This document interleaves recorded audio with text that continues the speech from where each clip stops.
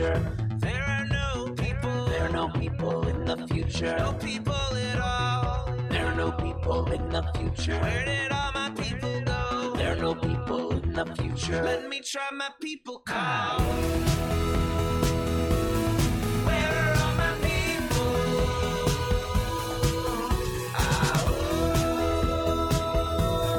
Where are all my people? I guess I'll fly away now. Hey everybody, welcome. It is Monday, September 19th, 2022. Welcome to Raging Chicken's Out the Coop Live. This is Kevin Mahoney, creator and founder of Raging Chicken.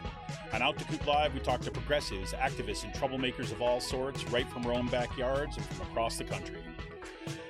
You can join us at the end of the week, too, as well, for our Friday Politics Roundup, where we break down the good, the bad, and the ugly in state and national politics. You can also check out our once or twice monthly The Wednesday Show with Cyril Michaleko. You know, Cyril, editor-in-chief at the Bucks County Beacon. He joins me to drill down into Bucks County, Pennsylvania, and international politics. And you can get all our shows by subscribing to our podcast on Podbean, iTunes, Spotify, or wherever you get your podcasts. You can support this show by becoming a patron for as little as $5 a month. Head on over to patreon.com/rcpress. You can also help out the show right now by heading over to our YouTube channel if you're not there already. Smash that subscribe button, like the stream for this show, and hit that notification bell so you know every time that we go live. And if you're listening to the podcast on this, leave us that 5-star review, leave us a comment. Every time you hit that little like button, when you hit that 5-star review, it helps other people find the show and to kind of amplify the work of the amazing people that we get on the show. So all that you're doing out there, I appreciate it. Special shout out to our Twitter warriors who are always awesome in sharing the show. And for more PA Progressive Talk, tune into the Rick Smith Show's live stream at 9 p.m. You know, any place you get your stream, you're going to find Rick there. And if you want to find out what's happening across all his platforms, head on over to thericksmithshow.com for the latest. And you got to check out the Sisters of the Night Caucus podcast. Yes, the amazing PA women stirring the political cauldron behind this podcast rock the house. And they know where the bodies are buried. Make sure to follow them on Twitter at The Night Caucus. That's at The Night Caucus on Twitter. And subscribe to their podcast at Anchor, Spotify, iTunes, or wherever you get your podcast. And for all you gamers out there, the Game Inn, that's with two N's, the Game Inn is a Quakertown-based, black family-owned gaming store. They're friends of the show, and they've got everything from retro N64s, the latest consoles, video games for all platforms, collectibles, action figures, Funko Pops, walls of Funko Pops. And kids get discounts with A's on their report card because it's back to school. That's what we do, right? Check them out on their Facebook page and follow them at Twitter at The Game Inn. That's with two N's. Got a question about a game, looking for something hard to get, shoot them a message or drop them an email at thegameinpa@gmail.com. Special shout out goes to Jonathan Mann, as always, who wrote our intro song, There Are No People in the Future. Check out all his great stuff on his YouTube page and follow him on Twitter at SongAdayMan. That's at SongAdayMan on Twitter. And you know what we're here to do tonight, everybody? Yep, well, I know one thing we're not going to do. We are not going to let Paul Martino and his oligarch friends buy our schools and push extremist politics in our community. That's right, Raging Chicken has teamed up with Levelfield to launch a truly community-rooted PAC to invest in organizing, supporting local and statewide progressive candidates, and putting small-dollar donations to work to beat back the power of big money. You can get more information and drop your donation at ragingchicken.levelfield.net. Link for that is in the show notes. Check that out. Well, on today's show, everybody, guess what week it is? You know what it is. Yes, it is. It is Banned Books Week. And have we got a show for you? Tonight, I welcome Melissa Bowen back to the program just in time for Banned Books Week. And the timing really just isn't better. I can't think of it because they just put out an amazing report, which we're going to talk about. Alyssa is a senior researcher and managing editor for the progressive watchdog group True North Research. We'll be talking about their new report, The Disinfo Playbook Targeting Our Public Schools and Elections, and Alyssa's related article for Truth Out, Dark Money Groups Are Trying to Buy the Midterm Elections for the GOP. All of that linked in tonight's show notes. True North's new report is a, quote, guide to the anti-public school front groups like the Independent Women's Forum and Moms for Liberty. Yes, we know Moms for Liberty very well right in our own backyard here. And their dark money-funded efforts to censor books, disrupt equality, and impede fact-based learning by kids. Alyssa received her PhD in history from the University of North Carolina at Chapel Hill in 2021, with an interest in fascism and anti-fascism, solidarity and social movements, immigration, exile, and transnational history. She has bylines in The Nation and in Truthout, where she's a regular contributor. More of her public writing can be found on the True North Research's website and on Substack. Follow Alyssa on Twitter at Alyssa Ann Bowen. That's A-N-N, no E. Alyssa Ann Bowen on Twitter. Alyssa, welcome back to the show. Thank you so much for having me. And you're right, it's perfect timing for Banned Books Week. And it's also the perfect forum because this playbook is really we want to kind of empower local groups, which you all don't need any help, I already know. But we want to empower local groups to kind of uncover more about what these groups are doing in the local context. So thank you so much for having me. Oh, thank you for being here. And, we would love to basically say, yeah, we've got it all figured out. But frankly, is that we need work like this that you are doing at True North Research to be able to lay out what these connections are in in so many ways. I mean, I can't tell you this feels like, tools for the struggle in so many different ways. So before we jump in too much before the report, just for folks who might be new, haven't seen you on the show before, you talk a little bit about what True North Research does and a little bit the scope of your work. Yeah, absolutely. So True North Research is a progressive watchdog group, and we track dark money and special interests in politics. And what we really try to do is uncover the funding and influence of these ultra wealthy and corporate donors that are undermining our democracy. And I've kind of talked about that in former podcasts with you. It happens from the Supreme Court to state courts to the USPS and now to your local school board, which is what we're talking about today. And here we go. So why don't you just we'll start with this. This is this new report which just dropped. This came like a couple weeks back, I guess it came in? Yeah, just last week. Brand new report, The Disinfo Playbook, Targeting Our Public Schools and Elections, a guide to the anti-public school front groups. Can you talk a little bit about kind of just the broad overview of what this report seeks to do and why you decided to put this out now? Yeah, thank you.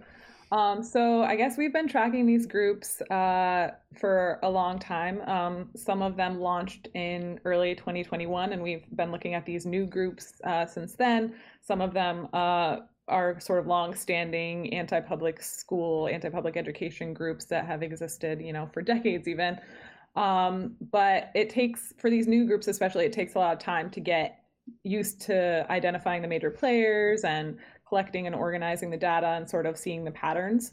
And so this was sort of an effort to get our knowledge out there and organized and make it useful for the broader public, and especially, like I mentioned, local activists and allied organizations. And obviously the context of the midterms is really important too.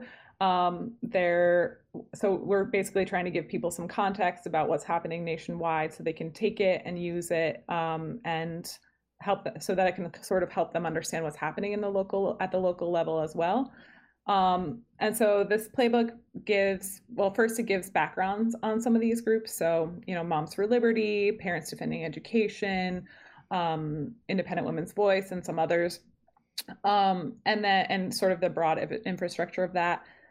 Second, it lays out funding and other ties. So especially ties to the GOP, which we're seeing increasingly, ties to the far right, which you have, I know, in Bucks County. And school privatization, which is, I guess, sort of the most obvious connection that everyone sort of immediately drew from these groups.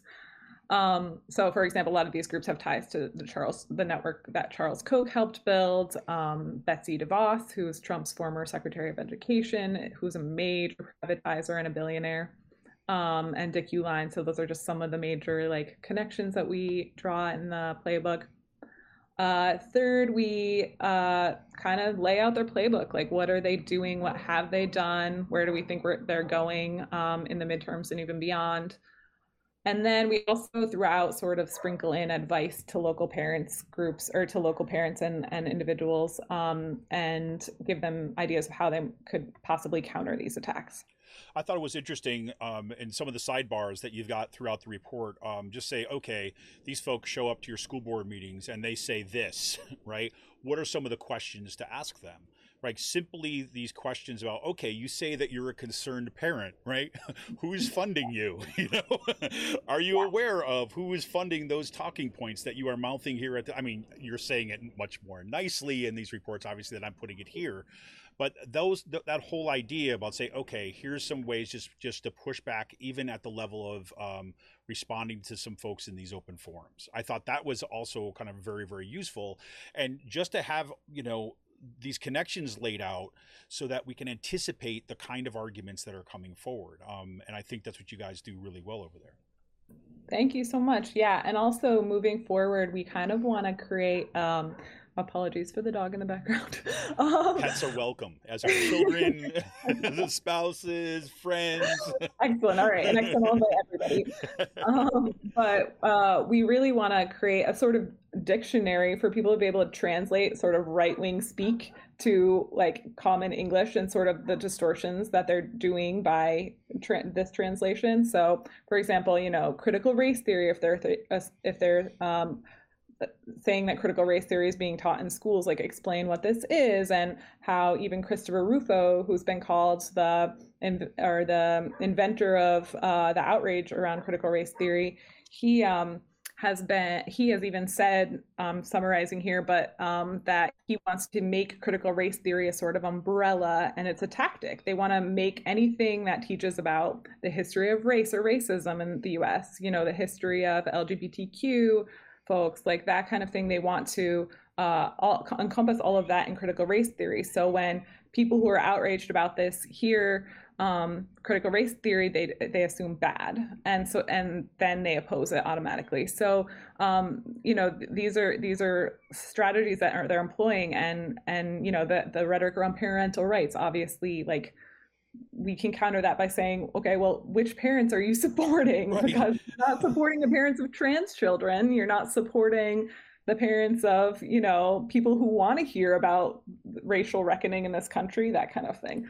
So thank you. Yeah, I think that's really important, is to counter the language too that they're using. Yeah, I think it's fascinating too as well about how around the parental rights thing, and we'll get into this a little with some specifics tonight too, but the way that the frame and I kept on thinking about it like this. It kind of, not only are they saying parental rights, which is kind of as if like, just exactly what you say, well, which parents are we actually talking about, right? The subtext there is always like, this is what real parents care about, right? So there's like a discipline there too as well, to those parents who would do something else, right? The parents who would actually believe that, oh, I don't know, all children belong in schools and all children should be welcomed with open arms. We should nurture all the children. That's a problem, And so there's that kind of disciplining, like note where people are like, well, wait a minute, I'm a parent too. And they can look and say, well, are you really? And it's so deceptive, and it is so like disciplining and toxic. To see that kind of get rolled out, and all under this kind of auspice of like, this is about love and caring for kids. I mean, it's really like mind numbing in many ways, and confusing and disorienting, which is, having that kind of dictionary. We're going to see, okay, this term, when they're laying this out, this is some of the history of it. This is some of the genealogy. This is where it comes from, right? And this is what you need to be prepared for. I think could be also stabilizing in there, right? Because you're like, well, wait a minute, here's how I'm going to respond to you, parental rights person, Yeah, thank you. So I thought, in your piece in Truth Out, which you're kind of basically taking some of the stuff from this report, and kind of putting it out there in a Truth Out form, a little kind of more narrative form, looking at specific cases. You focus on what happened in Florida and what happened in Virginia as, I don't want to say the only origin stories, but two really important cases in the rise of these parental rights groups and the influx of money targeting school boards. Can you take us into, you could start where you want with which one, but you could take us into those two cases and why you thought those are important to focus in on both the report and your piece. Yeah, absolutely. And actually, I mean, I would just say a couple things that it obviously started like before this. I mean, you could go back as far as, the 1950s in opposition to school integration, but, we won't do that. You're welcome, listeners, you're welcome. But in 2020, the pandemic was really an opportunity for dark money groups that had opposed public education for, decades to sort of stoke resentment among parents who were genuinely frustrated with a lack of public infrastructure to deal with the pandemic and worried about their children's safety and education. And they really used sort of a playbook that Naomi Klein's laid out about using public crises to privatize. And so in 2021, they sort of, and you saw this in Bucks County too, they sort of started off with like opposing masking regulations that would protect children and opposing reopening the school or supporting reopening the schools and those kinds of things. And then in 2021, they really amped up their struggle when they couldn't that those things weren't able to be opposed as much increasingly. And I think they also sort of got their bearings and realized there was a new opportunity there. The sort of grifter GOP thing happening with Trump as well, where they're like, there's money here, let's make it. And so that's in 2021, we saw a ton of new dark money groups being founded. And so these are groups that are predominantly 501c3 and 4 groups who keep their funders secret from the public. That's sort of our working definition of dark money. And also they are pushing policies. So we see these groups be founded. And then these other longstanding groups are pivoting towards parental rights, quote unquote, and opposing supposed critical race theory in schools, that kind of thing. But as you say, Virginia was sort of a case study for them, and it seemed honestly like a test run for them. And so this is in November 2021, and there's the gubernatorial election in Virginia between the incumbent Democrat Terry McAuliffe and this Trump-endorsed GOP candidate Glenn Youngkin, who is now in power. And yeah, and it was honestly a good place to test because a lot of these new groups popping up have ties to Northern Virginia, the wealthy suburbs there. So you have leaders from Independent Women's Voice, from Parents Defending Education, and they live there. So they really have the ability to go and stoke resentment at school board meetings and create these faux rally events that are just other dark money actors showing up for each other kind of thing. And so in the case of Virginia, and they openly took credit for Youngkin winning, they did this, we have a few examples. So for example, Azra Nomani, who's a former Wall Street Journal writer who later became a staffer for Parents Defending Education, and then later for Independent Women's Voice. She created this coalition for TJ, so Coalition for Thomas Jefferson, which is a very elite high school, a very selective high school in Virginia. And basically it was fighting against a more holistic and more like racially inclusive evaluation process that would allow for more diversity in the student body, because it's a very very Asian population, Asian and white predominantly. So this coalition against TJ was against this more racially inclusive policy. And so this was a way for these groups to attack McAuliffe and his supposed opposition to parental rights.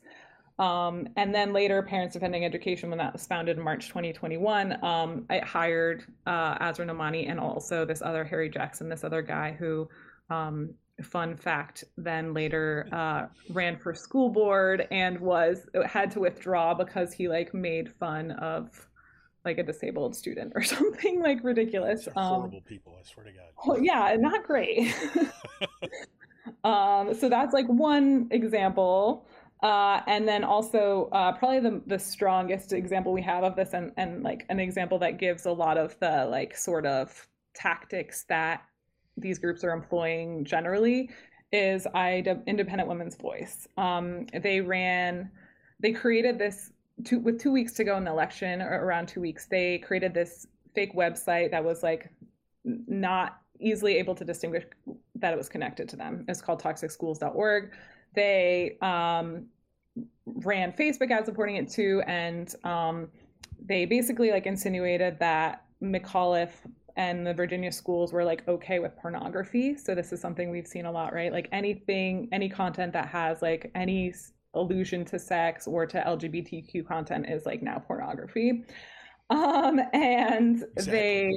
They also like kind of insinuated that McAuliffe had had not supported parents in allowing these books in schools, that kind of thing. But the context that they ignored was that McAuliffe was really opposing the banning of Toni Morrison's Beloved in schools for like one sexual scene. So this is obviously a theme of like banning Black and LGBTQ books and content in schools. Totally.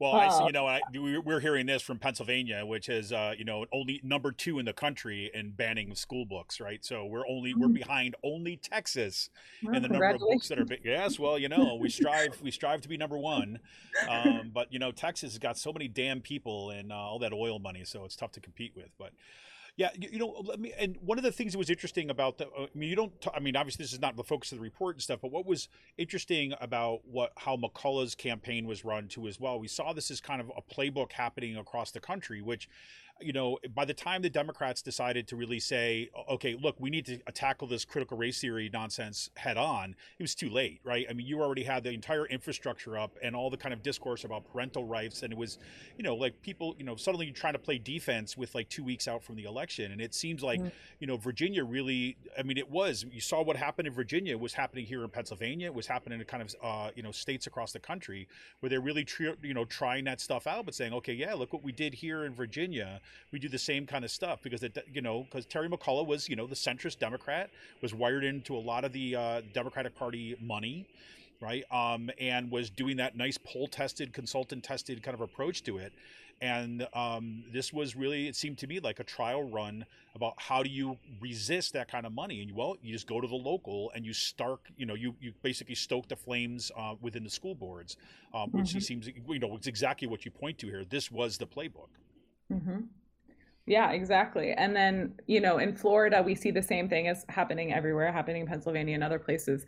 But in Florida, they even like took it a step further, right? They Moms for Liberty was super close to DeSantis, was showing up at his press conferences pretty regularly. And then, Moms for Liberty endorses dozens of candidates. Then DeSantis endorses almost all of those candidates as well. And not only that, but funnels max contributions to the majority of them, to the majority of these Moms for Liberty endorsed candidates. And then they see, sweeping wins. There were some counties that wasn't the case, but in a lot of counties, these DeSantis and Moms for Liberty funded groups were kind of swept. And then they declare that, a win for parental rights, but really it's a win for money being funded into these school board, GOP money too, like being funded, because it wasn't just DeSantis, it was also dozens of state PACs linked to GOP legislators and like other GOP politicians. Yeah, Florida was incredible. And as you mentioned in the piece, right, we can see that Moms for Liberty isn't just this fly-by-night organization, right? They had just this past summer, they had this major conference down there where you had DeSantis and you had all the who's who and wants to kind of argue for the right-wing kind of, say, Trump base of the party. We're going to kind of shake hands and we're going to make it clear to everyone in the base who's on their side, right? I mean, that's what it seemed to be. Mm-hmm. Yeah, absolutely. Well, this is pretty crazy. I think that DeSantis is going to be pretty well. We'll see. Now there's all sorts of questions about whether he's going to be up on charges too as well for his little immigrant antics. Basically, say how do we take refugees and kind of like use them as pawns by shipping them off to Martha's Vineyard because it's like own the libs. Meanwhile, you're messing around with people's lives and kids and things like this. Which should really be all we need to know about his education policy and what he's doing in schools right there. But yeah, that's a whole other matter, as it were. So one of the things I'd like to just poke on a little bit here is we've already talked about some of the organizations. We talked about Moms for Liberty. We've talked about what is it? Parents Defending Education, PDE. I have this thing where I want to purge that organization from my brain for some reason because they've frustrated the hell out of me so bad what they've done. But then you also talk about, for example, some of these organizations like the Bradley Foundation, right? Which was, coming out of Wisconsin that helped fund the privatization of Milwaukee public schools through the charterization of those schools. They've been a player that have been around for a long time. So can you give us a window into some of the people and the organizations that are dumping the money, that are funneling the money in here? Because it's interesting, right? I don't want to be too much of a spoiler here, but other times that you've been on the show, it's odd that the same names keep on showing up, right? Again and again. So give us a little picture of the money train here.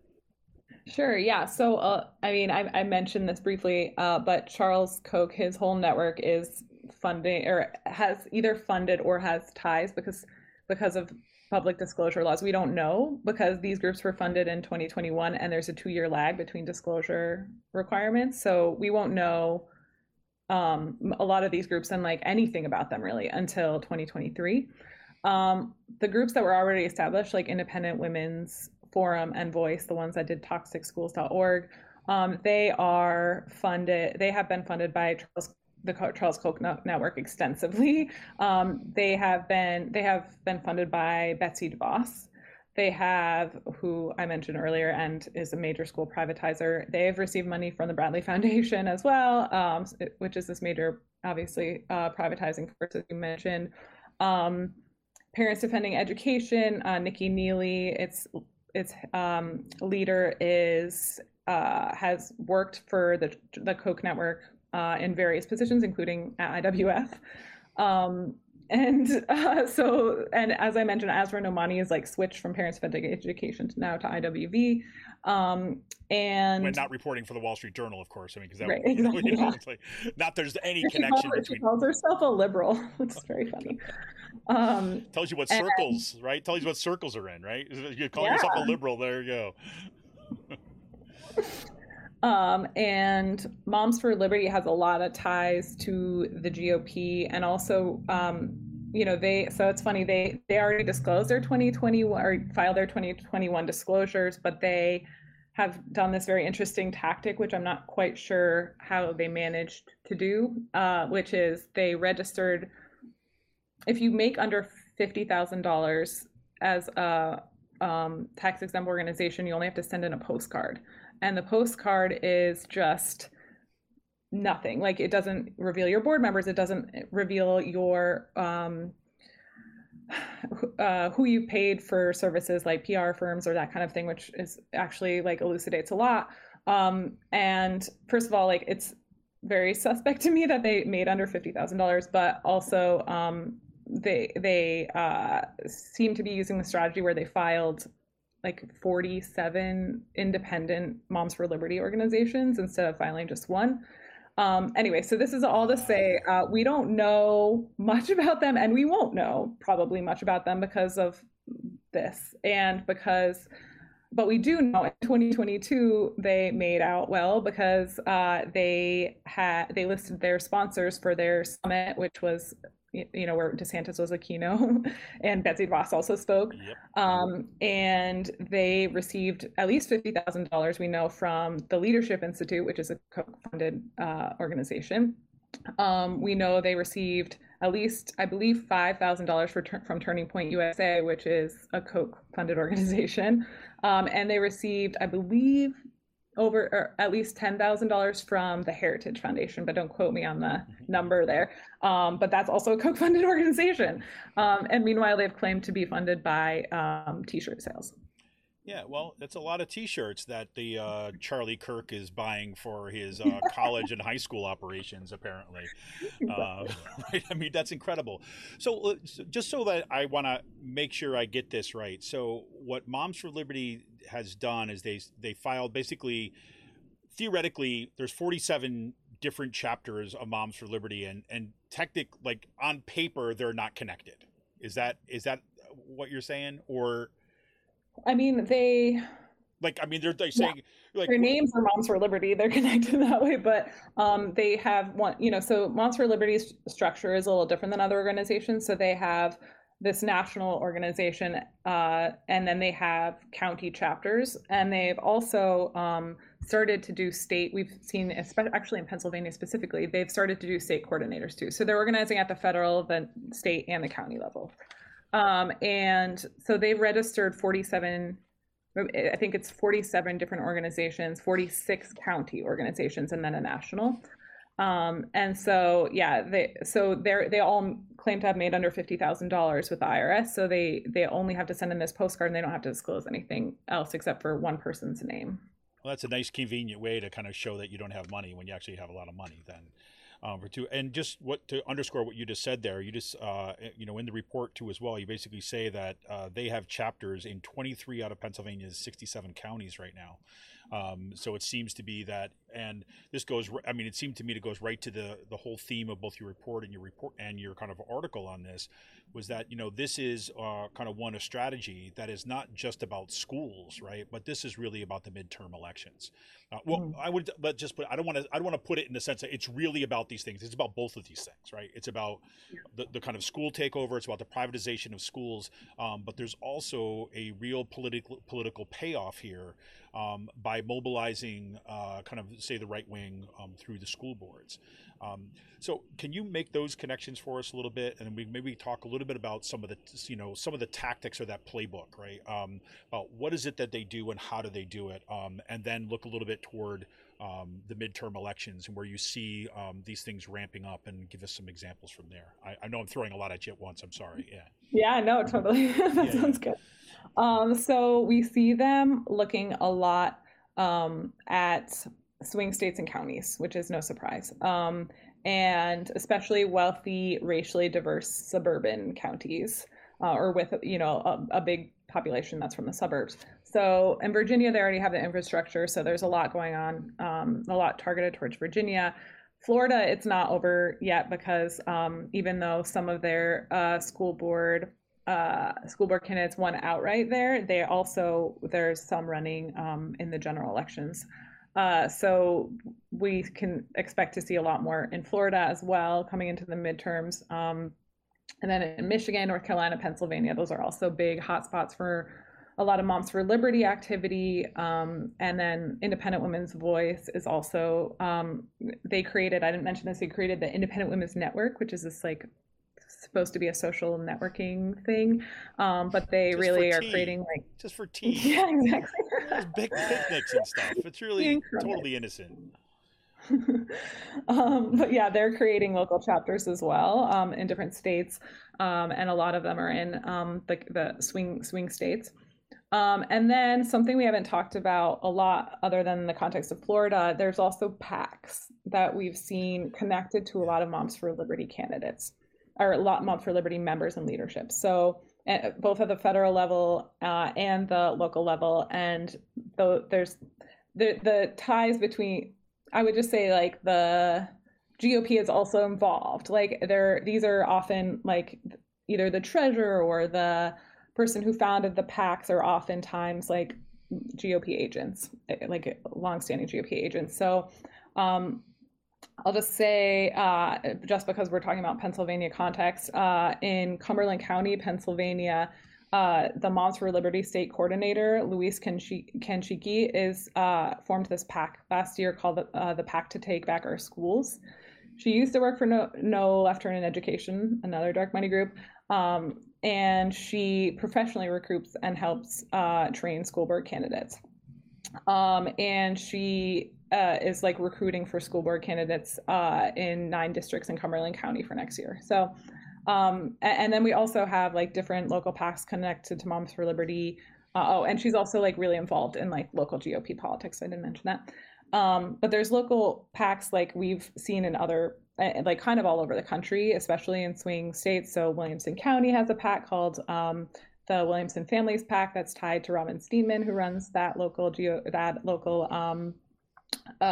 Moms for Liberty and is promoting all these GOP candidates.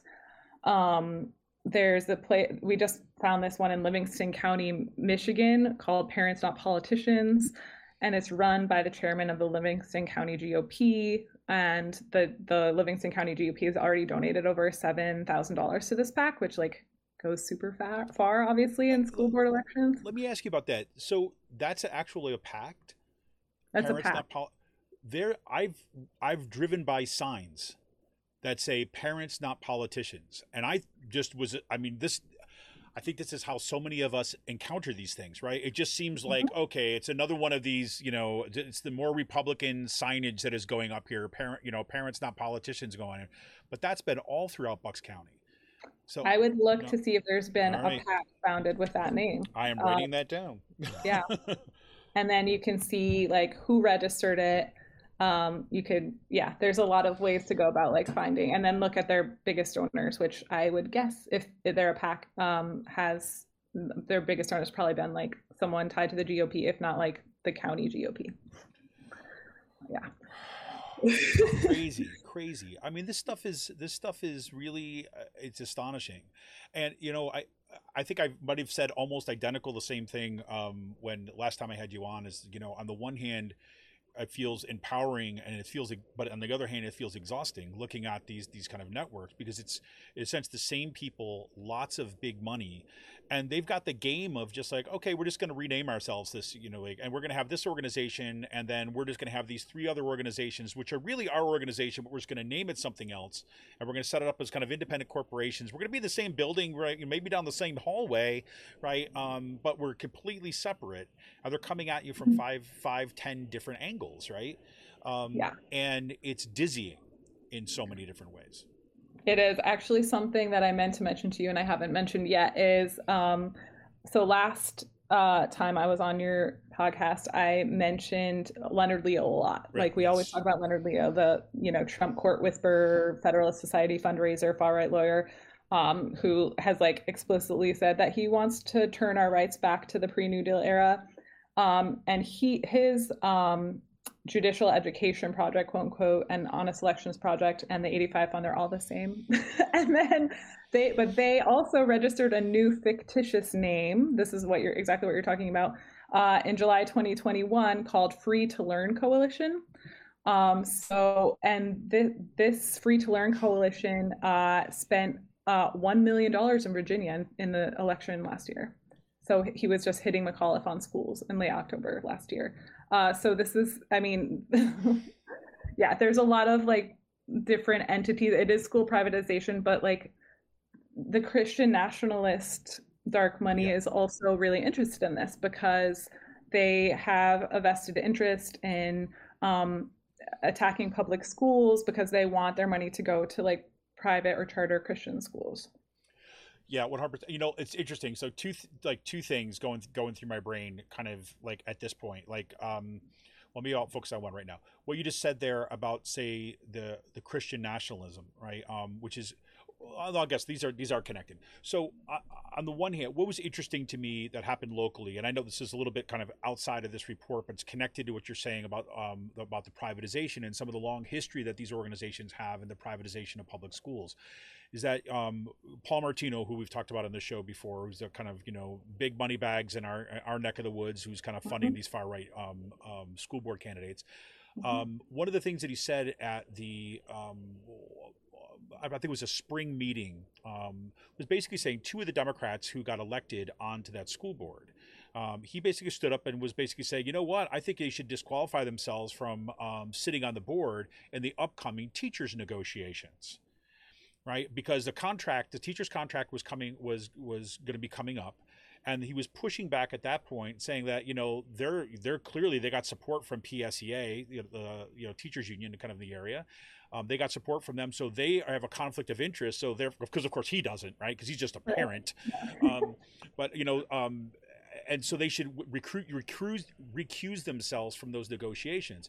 And at the time I flagged that when I talked about this on the show, and I was like, that's where they're going next, right? I mean, this is where he got a little bit of messy here, is to show this is what it's always been about.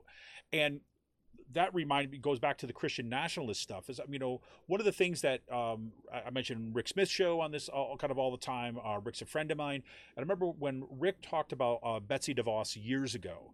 The way that he'd always used to talk about it in his show was like, look, they have no problems with public money for schools.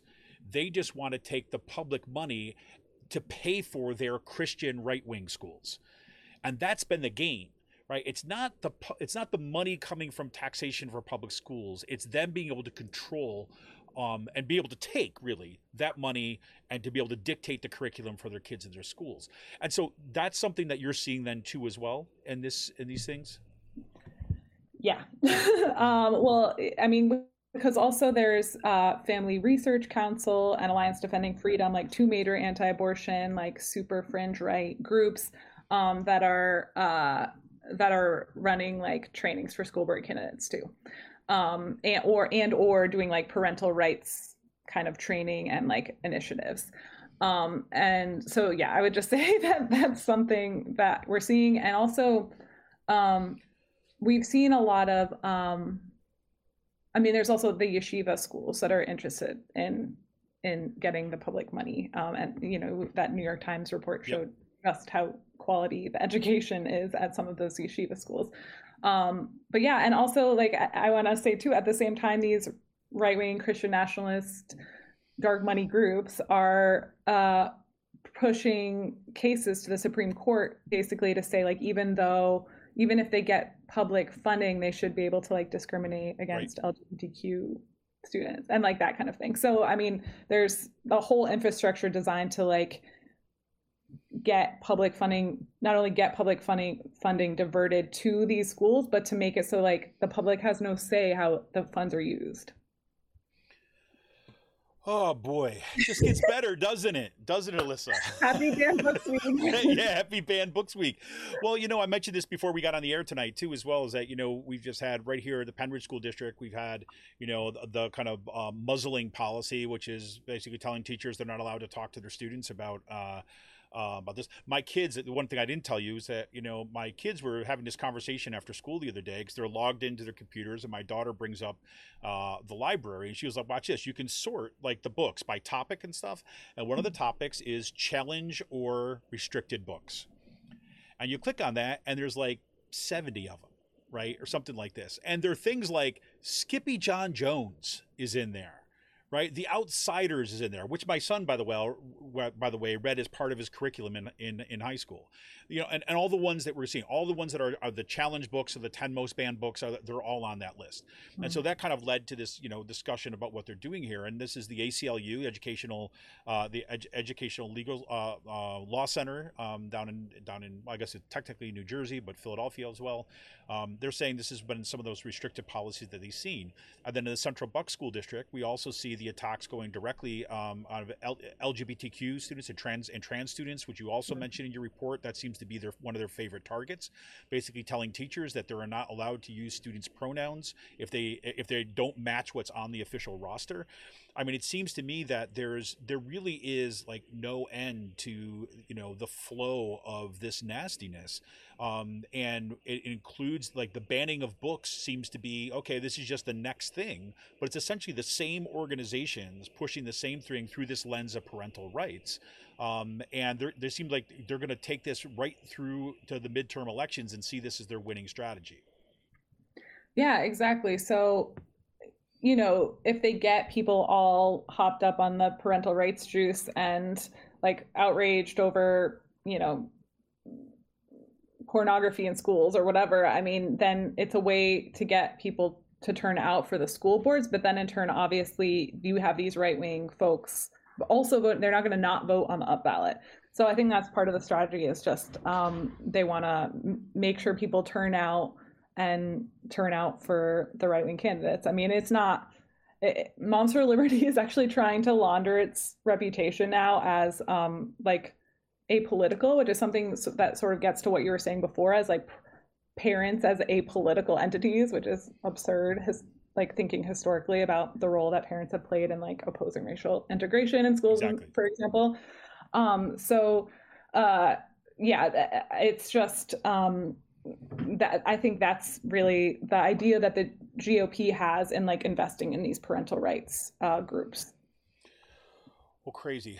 Well, if we have the little shrouds of hope, we're going to look forward. I mean, number one, I should say, this report, like I said, this is linked in our show notes tonight. It's like the Disinfo playbook targeting our public schools and elections.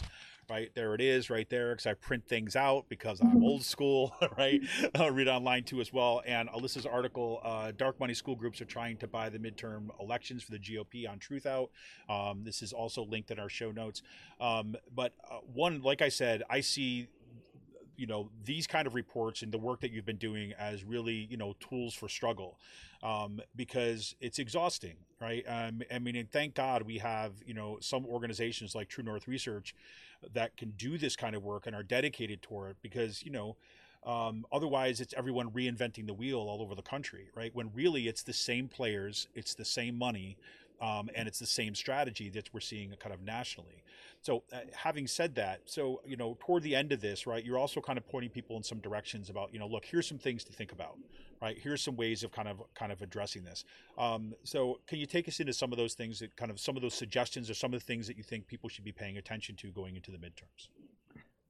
Thank you so much. I would say, first of all, dig into the money. That's what we always try to do. And you can even look, like, this is all public, like we just look at public documents all day. So you can just do it yourself. Like, if you have suspicions that someone, there's a school board candidate that's getting funding from Moms for Liberty or the GOP or both, you can look at their public disclosures, and those happen, you can look, they get more frequent as we get closer to the elections, but you can look at those, you can see who's giving contributions, you can see how they're spending the money, those kinds of things. You can also see if PACs donated, and then you can search for the PACs. And you can see who donated to the PACs, and so you could trace the money that way, like who donated to the PAC, okay, and then the PAC donated to them, so like you could see the money is going, it's a straight line straight to the right-wing candidate.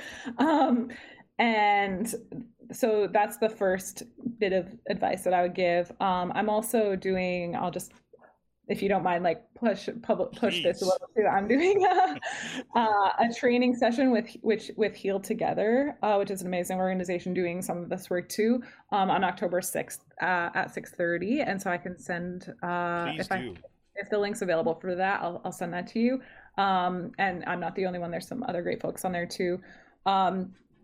And I would say also, don't, as we mentioned, cede your ground to their language. You don't have to use like the parental rights language, or, you can push back on it too. You don't let them present parental rights as apolitical, because we all know it's not.